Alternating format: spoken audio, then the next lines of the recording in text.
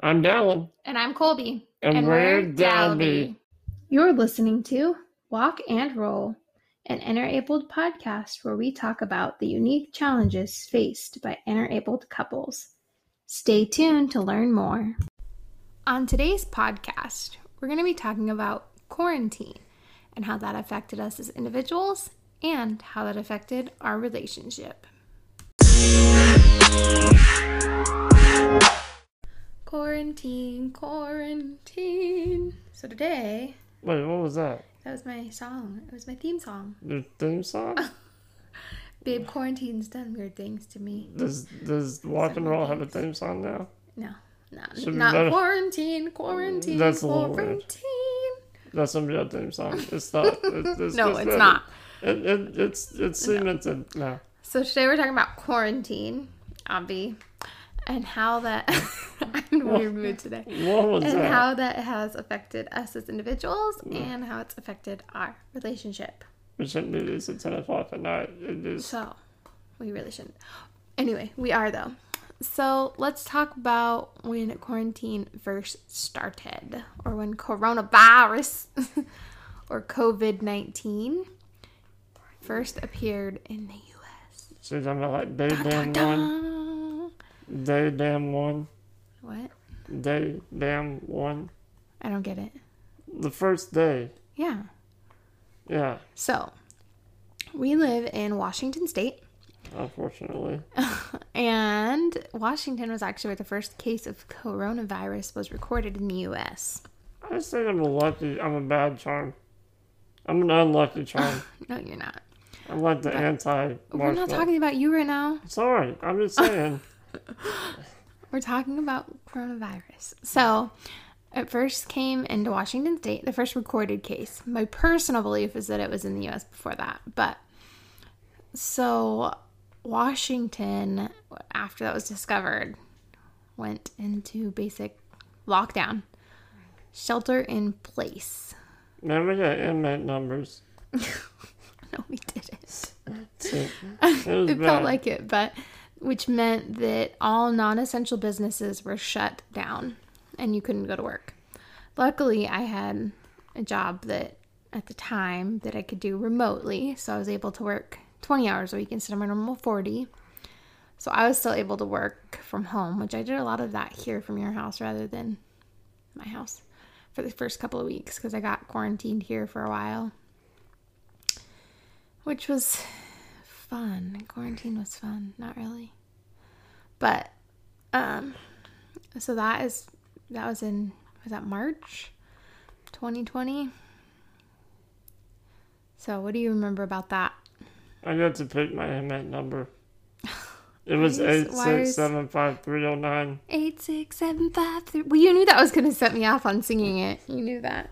No, I remember it. It was, I remember sitting down and watching Governor Inslee's, first,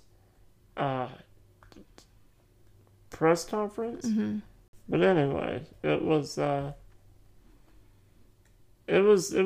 you know.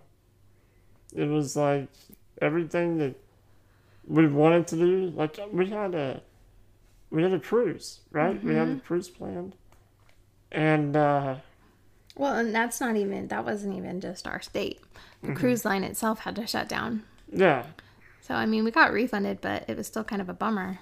But I'm just using that as an example of something that we had planned and we wanted to do. Yeah, but I mean, I know we probably weren't the only one in that situation that had plans canceled. No, of course. Personally, I felt bad for people who had weddings scheduled at the beginning of 2020. Yes. I mean, at least ours was at the end of 2020, so we were able to go into it with as much knowledge and precautions as we could. Yeah, it was. But it was sad, and I remember, everything was shut down. Everything. Yep. Mm-hmm. And I remember that first 3 months. Mm-hmm. We were afraid to be around each other. Yeah. And when it first. Because no one knew anything about it, right? Yeah. And I remember the restaurants were able to do carry out or whatever, curbside. Well, not even at the beginning. At the beginning, they were all closed even. Yeah. But then they started worrying about, small businesses and stuff. So they allowed them to be curbside. Mm-hmm. But we didn't even eat out. Like, Yeah. Mom made homemade meals for the first 3 months. Yeah. And we did a little bit more brave, I think. Well, I think at the beginning it was the fear of the unknown. Yeah. Which, because your condition is a immune deficiency, yeah. It was really scary at the beginning. I mean, it's still scary now, but it's a little less scary because there's more understanding of COVID. But at the beginning, it was really scary. Like, I remember, like, I would, every weekend when I came over, because I wasn't living here at that point, I'd wear a mask. Like, we'd barely even hug. Yeah. Like, we'd really keep our distance. And I think that was hard as a couple. But not only as a couple, but as individuals. Like, I know that for me, that played a toll on me, like, emotionally, because, like, the 5 love languages, I don't know if our listeners have heard of that, but mine is physical touch. So that means, like, hugs, high fives, back scratches. Like, those are things that help me to feel loved. And so for those 3 months, all those things were lacking. So for me personally, it made that hard. Yeah. Made it hard. And for me, it was hard because everybody was afraid to be around me. So it was almost like they were scared to get me sick, but they treated me like I was a sick person.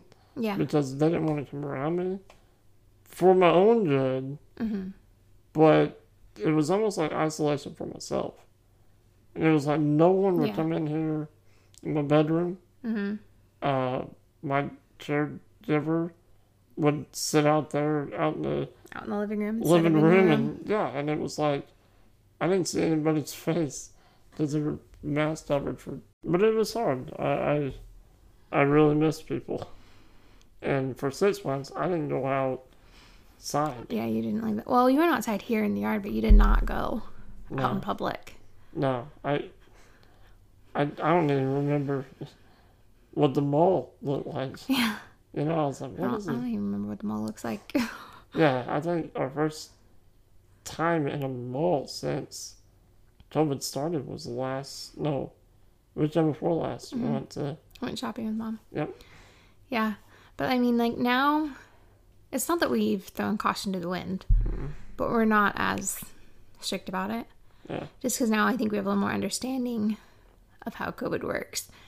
And we understand a little more about it. I mean, we still do take precautions. Like, for example, one of our recent TikToks, somebody asked why I had a mask on. Well, I had a bridal shower with some close friends. And we all wore masks and we all took precautions while we were there. However, when I got back, I still took those precautions here. Mask when I was in Dallin space, washing my hands, making sure that I was staying 6 feet away from people in the house, just to be on the safe side, because we were around a lot of people. And so currently, with the way my work schedule is, there's not a whole lot of people at my work. There's maybe 10 people there on a daily basis, and we have been in a building where we're spread out. Like, there's some days I don't talk to another human in person, other than when they walk by my office window and I wave. Yeah. I don't have human interaction, so it's not as big of an issue now as it was. But I think as a couple, what do you think as a couple? How do you think it affected us then? I think that as a couple, I mean, we were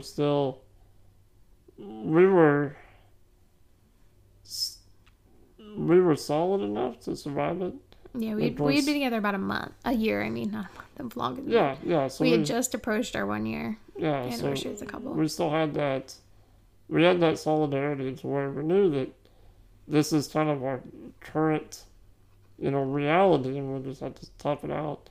But it was tough. It was really tough. Well, and I think the hardest part too of toughing it out was not knowing when the end would be. Yeah. Because our state has been really strict on our COVID precautions and restrictions.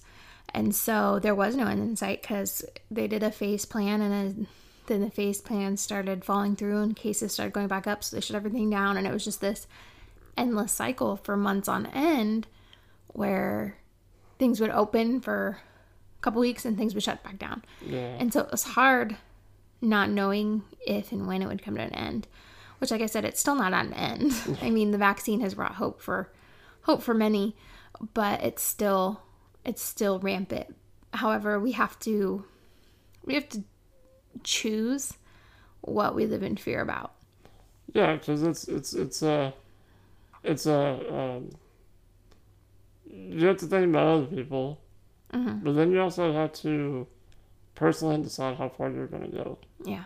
Right, and I know the hardest part was having that day. Like, we'd have a day like, we're going to have a shutdown for 2 weeks, and then on this day, we're going to reassess, right? That's what our state wanted to do. And then it's like, you start counting down to that day, and then when you get an update, they're like... Well, and it's not even, you don't even necessarily get to that day before they have the update that they're staying closed. You're sitting there like, oh, it's over. You know, they're going to open up, and then it's, well, cases are still rising, so, you know, we'll have to continue in another 3 weeks, and it's like, oh. Well, and I think the fact that there was, especially for our state, there was a gubernatorial, how do you say it? Gubernatorial? Yeah. There's a governor race. I don't know what the proper word would be. Yeah. And so that added to it as well, because people really felt like our governor was using it for political gain at some points. Yeah, there's a lot of frustrations. Yeah. And so I think that played into that whole atmosphere in our state as a whole about coronavirus and how people treated it. Because some people took it seriously and other people just thought it was a political thing, which, I mean, COVID is very real. Yeah. It is. But I think at the same time, like I was saying, we have to choose what we're going to live in fear about. And like I was telling Dallin, when we decided that we were going to be a couple again and live our life and start doing our normal stuff again, we had a discussion about it. And it came down to, you know, neither of us know our time to die, but we're both Christians and we have faith in God and we know that He does. So us living in fear of COVID-19 or the flu or cancer or any really disease that could take our life, that's not a way to live. And so it was choosing, again, the quality over quantity. Yeah. Which, like I said, that doesn't mean that we're reckless and going out to crazy parties with no masks. Yeah. Or anything. But at the same time, we're like, it's not worth giving up who we are to live in fear of something. It's a hard decision, right, for anybody to find that line of how far they want to go, you know. Yeah, and you're right, coronavirus is a real thing, and I was at first one of those skeptical people, but then I had a friend that just lost his father, and it's, you know, it's coronavirus, and going through that with him was extremely hard because I was, you know, I was there the whole time. Yeah. And it really changed my point of view. But you know, I still think that sometimes it can be used for political reasons, and it shouldn't be. Yeah. Because these are people's lives, you know. But you know, it's hard, and I know for us, you know, we going to see your parents and family, you know, it's a big thing, and I know around Christmas it got really hard because, you know, one person got it and everybody had it. Well, around Christmas time, my step-nephew was exposed at his mother's house, and they didn't know he had it, and came down to my little brother's birthday and passed it on to, well, exposed everybody, didn't pass it on to everybody there. Yeah. Thankfully, the only person that tested positive out of that was my nephew, who shared a room with him. But that was the week before Christmas, so my whole family that was at my little brother's party had to go into quarantine. Yeah. Which, I mean, again, I'm not saying that our family is reckless, because our family is very careful. They don't go out. The only people they're around is our family. And so it was kind of just a fluke thing that my step-nephew, who was there for the weekend, brought it down. But I think that was one of the hardest things for me at first, because I moved up to Seattle in mid 2019. And so my family's large, but we're very close. And so I would go down there a couple times a month. Yeah. I'd split my time between them and you, basically, when I first moved up here. And so when I couldn't go down there for a while to see them, even them in their small town at first were not, they lived 5 minutes from each other, but they wouldn't go near each other for the same reasons. But I think that was one of the hard things for me. And it still is hard going down there sometimes because, you know, we're very cautious about who we interact with, who we see, like, and to put those guardrails in, because even though we're careful, we don't know where other people have been. Yeah. And so that's where the fear comes in when we're around the other people. Well, and I think, not to cut you off, but I think that the biggest problem with it is people that you are used to feeling comfortable around. Yeah. And you're able to let your guard down because they're your family or they're your friends. There's a level of fear now. Yeah. You don't know, like you said, where they've been, and you can't trust anyone. Well, and it's not even like it's their fault. Like, because it wasn't my nephew's fault that he got it. Exactly. But like, it was just, he got it and exposed everybody else. And so it's not, and it wasn't his fault, but it's that level of not knowing. Yeah. It is. And like I said, we're not really living in fear of it. No. We're still living our life. But that fear and that, what if somebody here has corona? Yeah. We don't know it, because the thing about it is that before you have, the 2 days before you have any symptoms is when you're most contagious, they're saying. Yeah. And so it's scary that for the first, those 48 hours, there's no symptoms. No. You just feel normal, you act normal, and the truth is you're not. You're spreading it. And so that's part of what makes it so scary, but that's part of where that understanding it better comes from. Yeah, but I think the thing that coronavirus has proven is that fear comes from the unknown, and fear is the biggest destroyer of trust. Right? Yeah. Well, and I know people that are so in fear of it that they don't go out. Yeah, and like they still, it's been almost a year and they still don't leave. Yeah. And it's like, that's not a healthy way to live. No. Like, I've heard many numbers about the suicide rates and all that stuff going up, and it is because as humans we were created to have human contact. Yeah. Like, it's in our DNA to be around people. But when you can't do that, or like, for example, schools, like your mom's a teacher, my mom was a teacher up till this school year.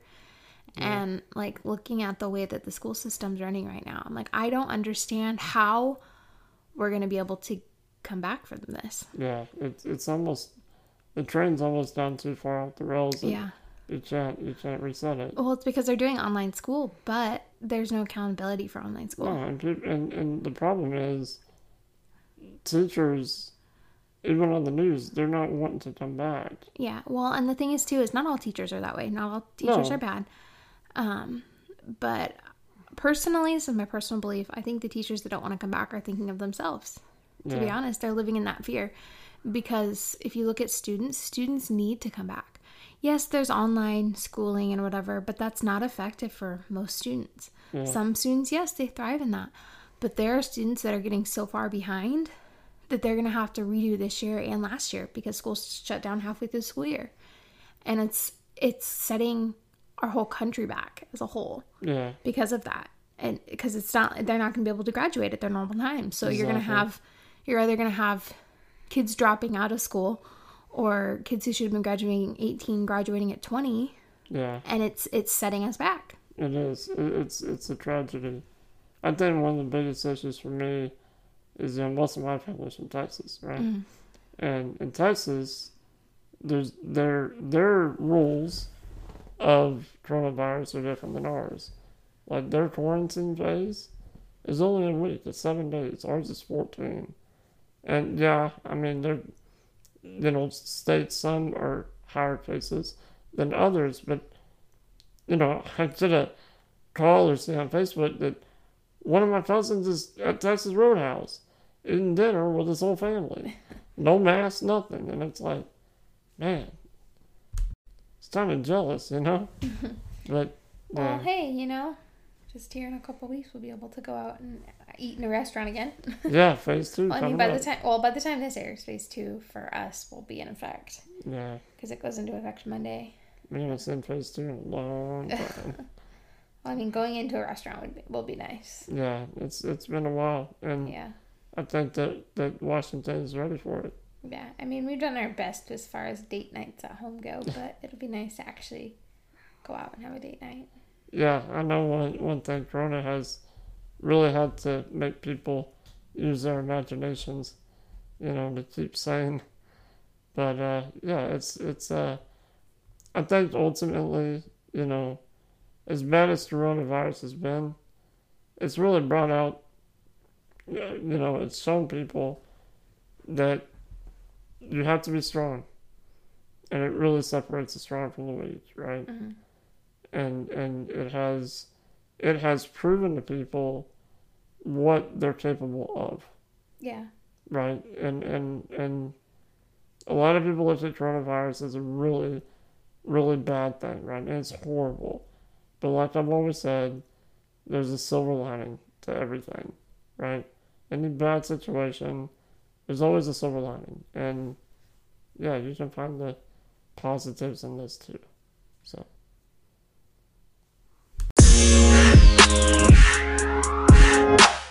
And now, let's roll out. In today's rollout, Colby's done a share. All right, there we go. I just thought I should share some advice from my dad. My dad. Okay. Ready? Sure. Never play leapfrog with a unicorn. Dad. Thank you for joining us today. Until next time. Toodles!